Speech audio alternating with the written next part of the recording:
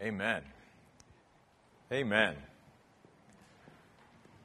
1 Kings chapter 19. 1 Kings chapter 19. We are in the midst of a series on the life and times of Elijah the prophet. And last week we saw Elijah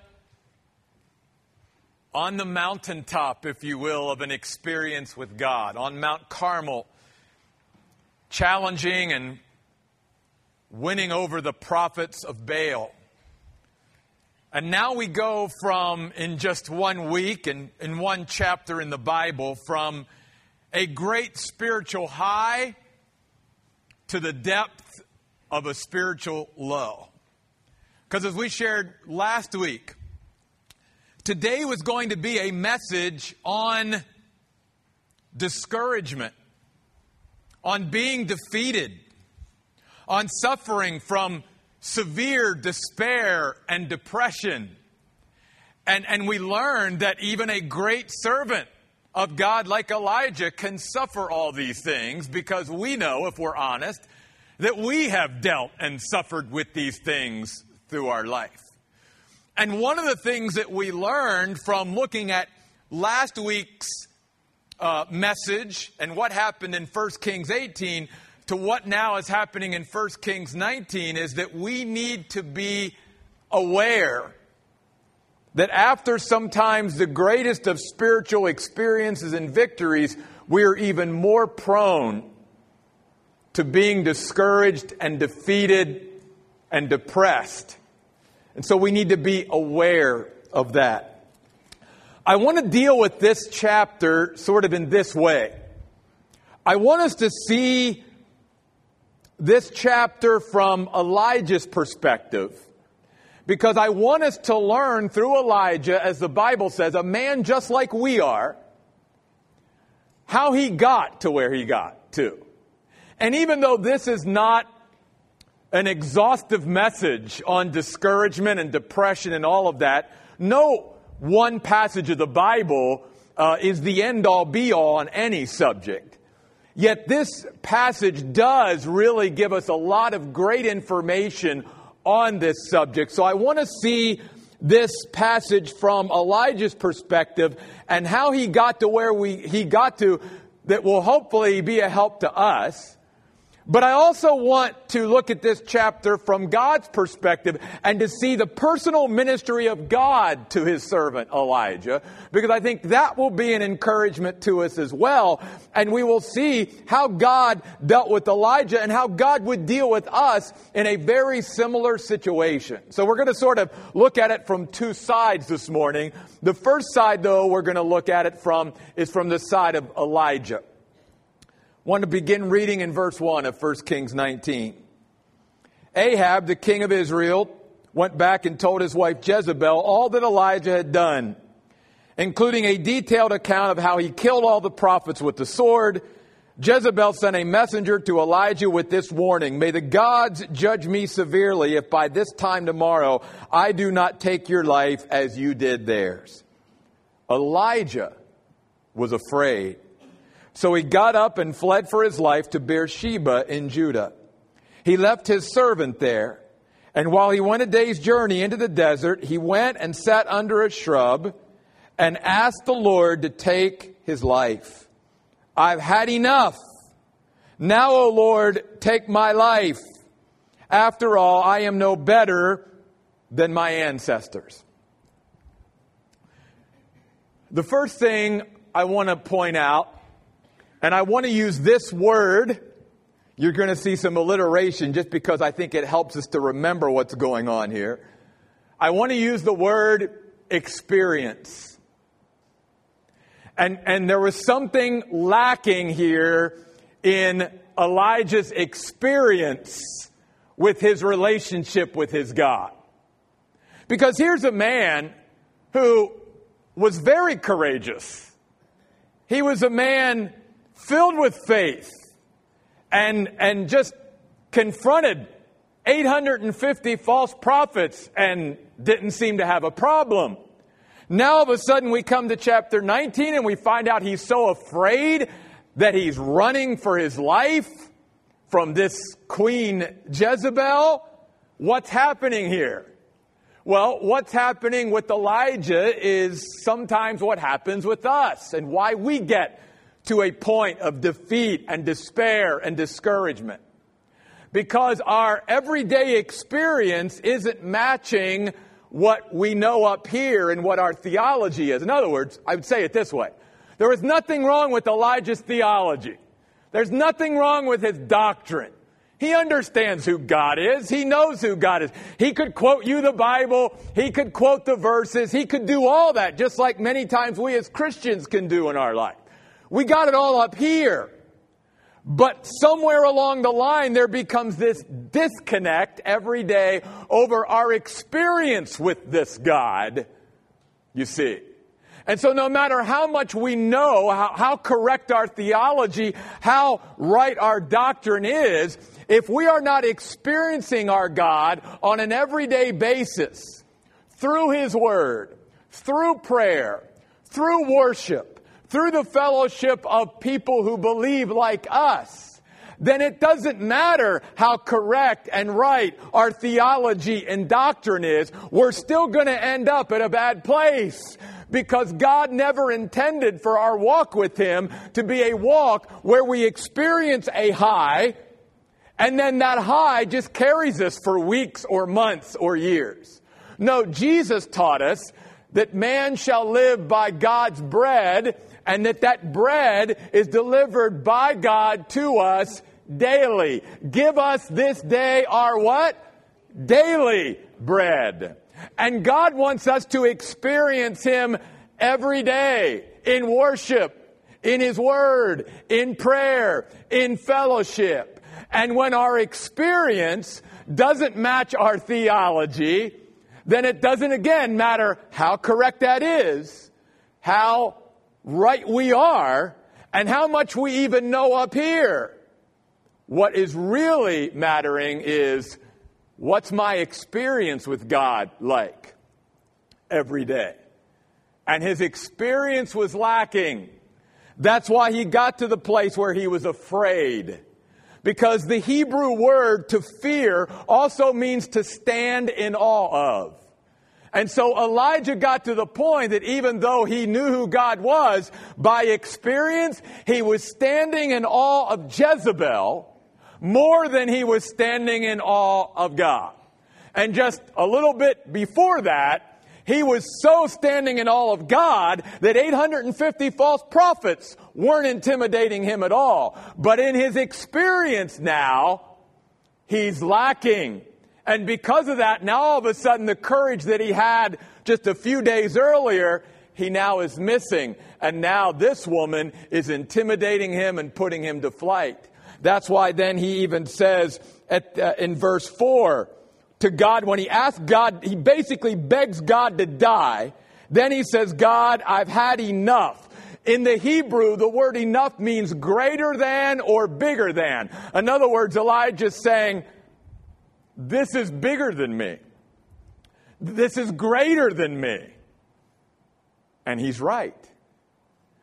But when we are standing in awe of God, keeping our focus on God, then whatever He is asking us to do, whatever assignment He's given us, whatever life brings us, will not be greater than or bigger than we can handle, because we're handling it with God. We're not trying to handle it on our own. See, really, God wants us to get to the point where we realize that all of life is bigger than greater than us. But even as Christians, we go, God, I got most of this. And I'll check in with you and ask you for help whenever some big thing comes into my life that I get to the point, it's like, oh, I can't handle that. I can handle all this, God, but I can't handle that. And God wants us to get to the point where we realize, no, yeah, you need me in the big things, but you also need me in everything. And so, again, Elijah's perspective became skewed and distorted, which led to his defeat and discouragement and depression and despair because of his lacking in experience at this moment. It again just reminds us that our walk with God, no matter how great and strong it was in the past, has got to be kept fresh and kept in the moment. And that's one of the things we learn of how Elijah got to where he got to. Another thing we learn is expectations. That's another reason Elijah got to where he got to. I define expectations as planned disappointment. See, God wants his people to live with expectancy. Expectancy in the hope of what he has promised he will do and what he will bring. But God never wants his people to live with expectations, because expectations are always going to disappoint us. Because it's never going to turn out the way we expect unless we're basing our expectancy on the promises of God and what he's promised us. We'll always be disappointed. And you can see in this passage another reason why Elijah was discouraged and depressed and defeated and in despair is because he really thought that once he did this thing on Mount Carmel and he got rid of all the prophets of Baal, that Ahab and Jezebel were just going to fall at his feet and go, oh, you're right. We're going to go back and we were wrong. And Elijah, you were right. And now all of a sudden when Jezebel goes, I'm going to kill that guy, Elijah's like, well, this didn't turn out the way I expected it to turn out. In fact, notice also there's a clue here in what he says to God after he asked God to take his life. In verse 4, he says, after all, I'm no better than my ancestors. In other words, all that I did, and it still didn't turn the nation around. And here's another reason dealing with expectations of why Elijah's in such a bad place. He's putting all the pressure of the results and the response of other people on himself. As if God was holding him personally responsible for how the whole nation of Israel responded to what Elijah did on Mount Carmel. And folks, God never put that kind of pressure on Elijah. God has never put that kind of pressure or responsibility on any of his people or any of his servants. We are never responsible for people's response. We are never responsible for the results. All we are responsible before God for is to do what God is asking us to do. You and I get into bad places whenever things and results and responses of others don't end up being what we think they should be because of what we have done or what, we want them to be. And God is saying, I didn't ask you to go down that road. All I asked you to do was listen to my voice and do what I'm leading you to do. Let the response and the results up to me. See, Elijah went, well, I didn't do any better than my ancestors because look, I did all this and look, the nation still hasn't totally turned back to you. And here Jezebel now wants to kill me. God, just take my life. He feels like what he did wasn't good enough. And God was like, that's not what this is about, Elijah.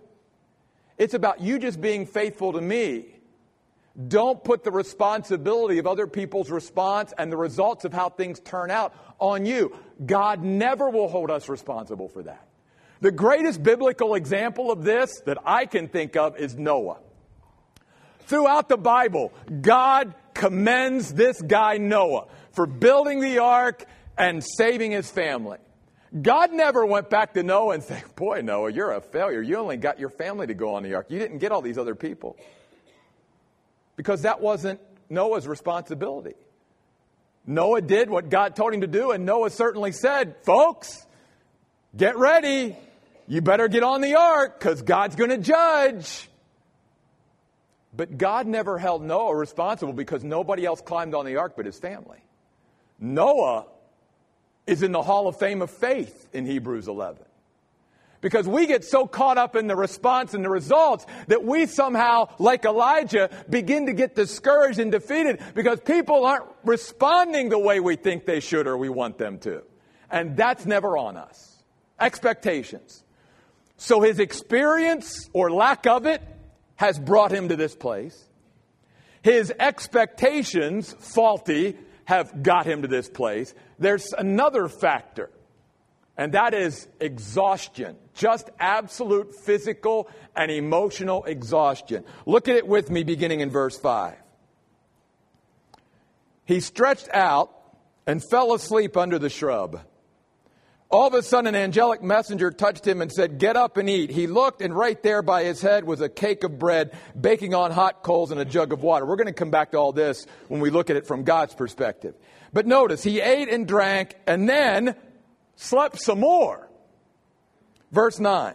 The Lord's angelic messenger came back again, touched him and said, "Get up and eat, for otherwise you won't be able to make the journey." So he got up and ate and drank. The meal gave him strength to travel 40 days and 40 nights until he reached Horeb, the mountain of God. The point I want to make is you can begin to see just how physically and emotionally exhausted Elijah was. And how he had sort of just neglected the basic necessities of life, of just eating properly and of getting proper rest. Folks, I've been in ministry for 29 years. I've dealt with a lot of folks over the years, formally and informally. And a lot of times, the reason why we end up in a bad place, just like Elijah, where discouragement begins to creep in, where despair begins to creep in, where we start to suffer from depression and all of that, is simply because we are neglecting, like Elijah, the basics of life. We are running ourselves into the ground. We're not getting the proper rest that we should. We're not eating properly. And we don't realize that the Bible clearly teaches that when God created men, He created us body, soul, and spirit. And that all three of those work together. And that they all work in conjunction with each other. Therefore, if I'm suffering spiritually, I also suffer emotionally and physically. If I'm suffering physically, it's going to affect me emotionally and spiritually. They're all tied together. You cannot compartmentalize the way God created us. And so when you and I, even as spiritual as we think we are, because God, I'm out there and I'm doing all this for you, and yet I'm not getting my proper rest and I'm not eating properly, that somehow that's not going to eventually negatively affect us emotionally and spiritually. It does. Let some of you hear what I'm about to say. And I mean really listen. The most spiritual thing some of you can do is to get some rest. Did you hear me? Because a lot of times we don't think that's spiritual. Somehow we've gotten into the mindset that I can keep up this pace, I can keep up my schedule, I can keep running at this level, and that somehow it's not going to affect me emotionally and spiritually. That's not what the Bible teaches. And some of you need to give yourself permission to slow down and rest, because you are in a bad place and you are fighting discouragement and defeat and despair and all of that because you're emotionally and physically exhausted. You're not eating well, you're not taking care of yourself physically, and you're paying for it in other areas. This is Elijah. Elijah has run hard, and it's catching up with him. And that's one of the other reasons why he gets to a place where he runs away from Jezebel. He sits by a tree, and he says to God, God, I beg you, let me die.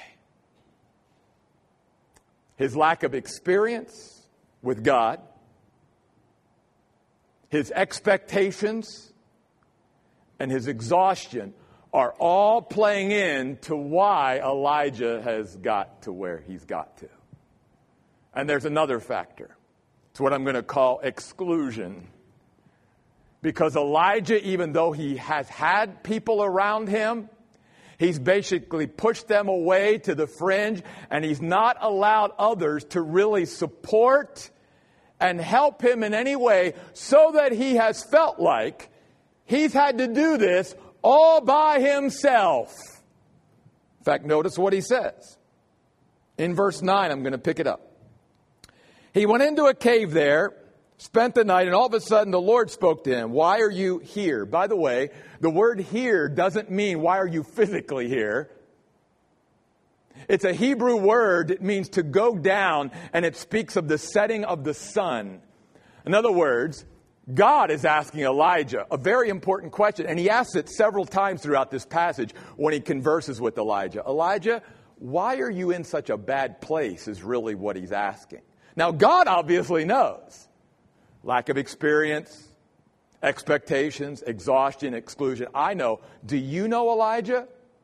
And God asks us those kind of questions when we're still enough, because he wants us to discover, why have I gotten here to the setting of the sun? Why am I going down? Why am I in such a bad place? Because God wants us to begin to discover that, so hopefully we'll fix why we got to where we got, and hopefully we'll make some changes in our life to where we won't get to the place that we are now again. That we'll begin to learn from our experience, if you will. And so God isn't saying, why are you physically here? He's saying, Elijah, why are you here at this point in your life where you're so filled with discouragement and despair, and you're so defeated and depressed? Notice Elijah's response. He answered, verse 10, I have been absolutely loyal to the Lord, the sovereign God. Even though the Israelites have abandoned the agreement they made with you, torn down your altars and killed your prophets with the sword. And don't miss these next couple words. I alone am left, and now they want to take my life. Notice he says the same thing after God asks him the same question up in verse 13. At the very end, God says again, why are you here, Elijah? And he answered, same thing, verse 14. I've been absolutely loyal to the Lord, the sovereign God, even though the Israelites have abandoned the agreement they made with you, torn down your altars, killed your prophets with the sword. I alone am left. Elijah felt like he was all alone. Was he? No. In fact, isn't it interesting that he even makes reference back up in verse 3 of his own servant? But like us, it's not that we don't have people around us that can help and support us, but sometimes we push them away in thinking somehow there's a weakness if we rely on others that God brings into our life. So God, I'm going to handle this on my own. And then we wonder why things get pretty big and greater than what we can handle, because we're out there isolated from everything or everyone else, and we're trying to deal with life and what comes with life all by ourselves. And we're not relying and depending on really the people that God has brought around us. That is the very thing God says. In fact, he sort of mildly rebukes Elijah in verse 18 when he says, Elijah, I still have 7,000 followers in Israel who've not bowed their knees to Baal. You're not all alone. You've just felt like it was, your job to be out there all alone. And so God's going to remedy that. Later on, he gives Elijah an assignment, says, I want you to anoint this guy, and I want you to anoint this guy. And oh, by the way, I want you to bring an assistant along. His name is Elisha. And you no longer are going to walk through this life dealing with all this stuff all alone. I'm going to put people around you, and you're going to use them, Elijah, because that's part of the reason why you've got to where you got to. You've excluded and pushed away others around you instead of relying and leaning and reaching out for their support and their help. And sometimes that's why we get to the bad place we do. Because something confronts us, something's in front of us, some challenge in our life or whatever, or just life, the everyday grind of life begins to get to us, and we start to go down like the setting of the sun. And instead of reaching out to someone, especially a brother or sister in Christ, we still, I just got to toughen up and I just got to deal with this all by myself. It sounds really spiritual, maybe. It sounds really strong but it's not the way God designed it. It's not God's desire. That's why God created us all and brought us together into His body so that we would have one another to be able to help and support and lean on and all of that through all of life.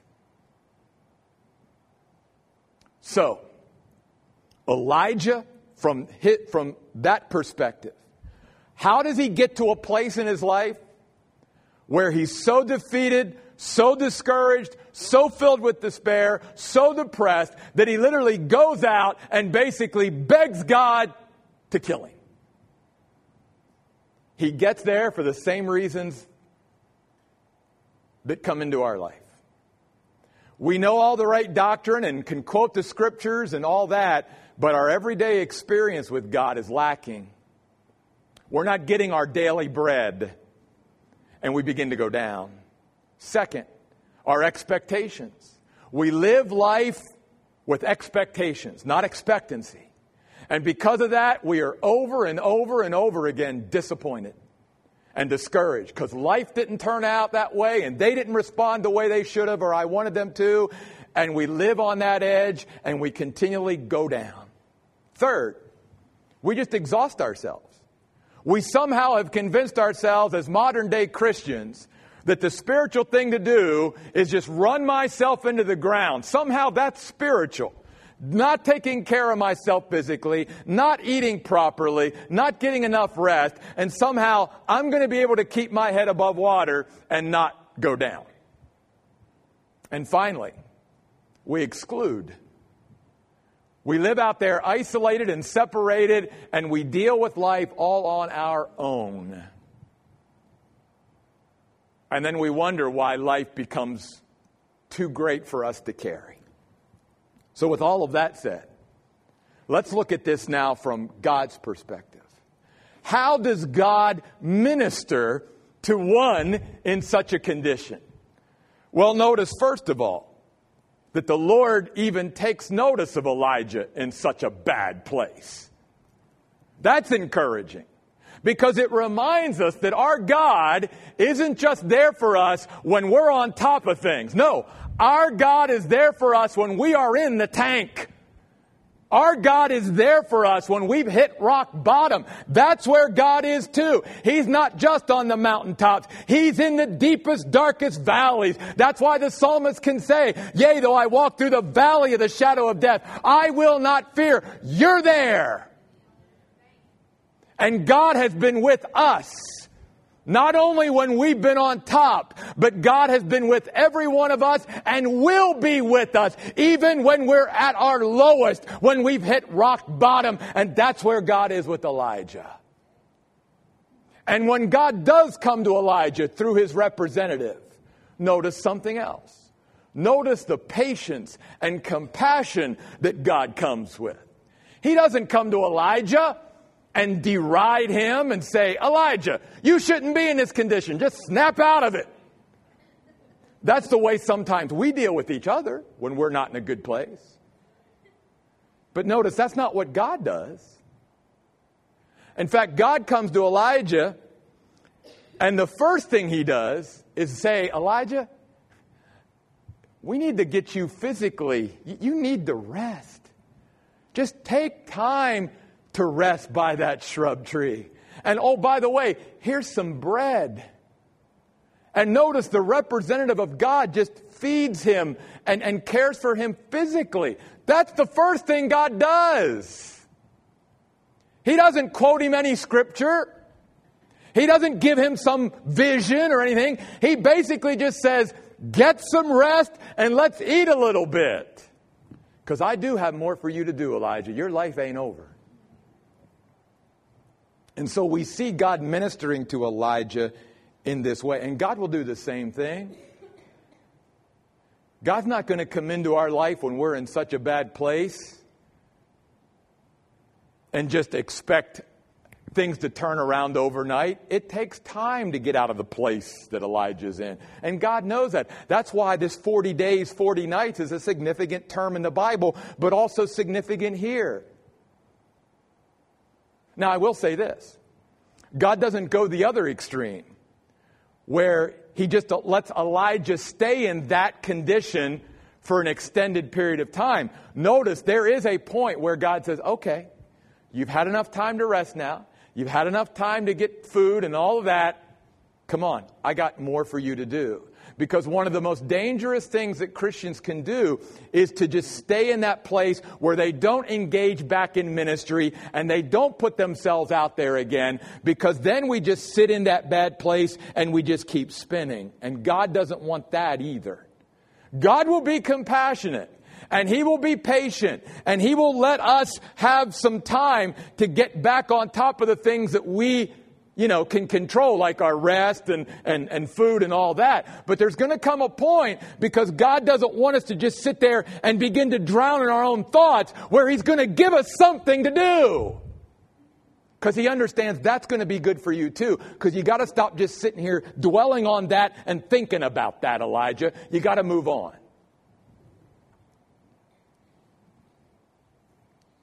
So you see a perfect balanced approach that God gives here. So notice back in verse 8. When he got up and ate, the meal gave him strength to travel 40 days and 40 nights until he reached Horeb, the Mount of God. That's a significant mount. It's just another name for Mount Sinai. So significant. Remember, that's where Moses met God. That's where the 10 Commandments were given. This was a significant place in Israel's history. So he went into the cave there, spent the night, and all of a sudden the Lord spoke to him. Again, why are you here? And of course, we've already read what Elijah said. So I want to go down to verse 11. The Lord says, go out and stand on the mountain before the Lord. Look, the Lord is ready to pass by. A very powerful wind went before the Lord, digging into the mountain and causing landslides. But the Lord was not in the windstorm. After the windstorm, there was an earthquake. But the Lord was not in the earthquake. After the earthquake, there was a fire, but the Lord was not in the fire. After the fire, there was a soft whisper. And when Elijah heard it, he covered his face with his robe and went out and stood at the entrance to the cave. What's God doing here? He wants to speak into the life of Elijah. He knows Elijah, after the lack of experience and the expectations and the exclusion and the exhaustion, that Elijah needs a fresh encounter with God. And that's many times just what you and I need. We need that touch from God that he got whenever the angelic representative. It says back there that when the angelic representative first came to him, even before he prepared food for him, he touched him. God wants to touch your life today. But then he also, beyond touching your life, he wants to speak into your life. But he will do so in a very gentle voice. He will not scream. He will not yell. And what God was teaching Elijah and teaching us is, Elijah, don't always think that I'm in the spectacular and the dramatic and the flashy, because you'll miss me.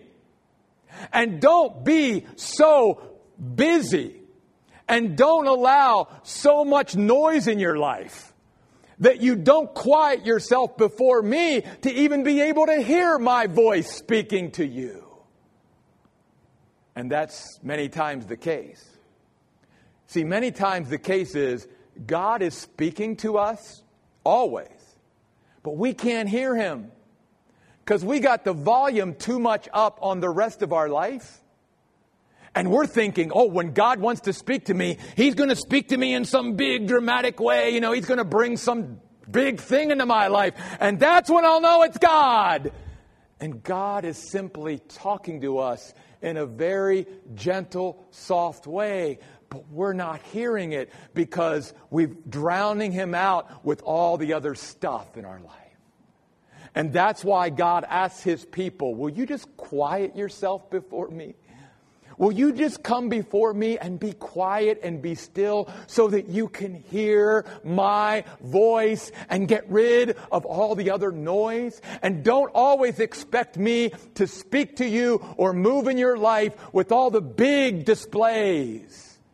Because most of the time, when I come into your life and I want to speak into it and I want to move in your life, it's not going to be in the big windstorm, in the big earthquake, in the big fires of life. It's going to be in that gentle voice.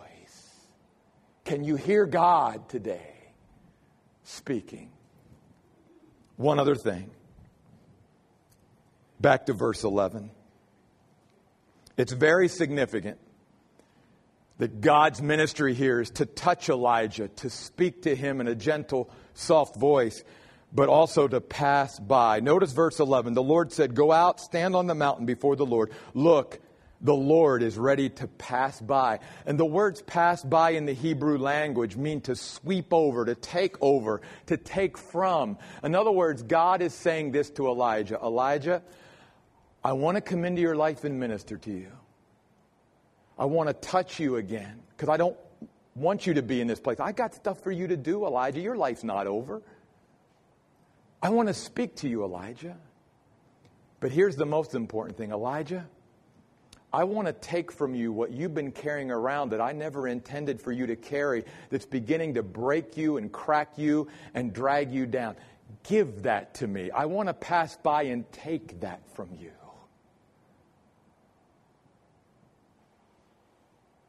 And folks, that may be what's necessary in your life today. That as you in just a few minutes get ready to go back to that table and take up the elements of the bread and cup that symbolize His body and His blood, there may be something that you need to give back or give over to God and say, God, I need you to take this. Because I've taken whatever this is on me and it is wearing me out and it is wearing me down and it is a weight that God never intended for you to carry. And God is saying to us, I want to pass by. I want to sweep over your life. I want to take back or take over whatever you've been carrying that's gotten you to this bad place and give it to me. Because don't forget what the prophet Isaiah said about the coming of the Lord.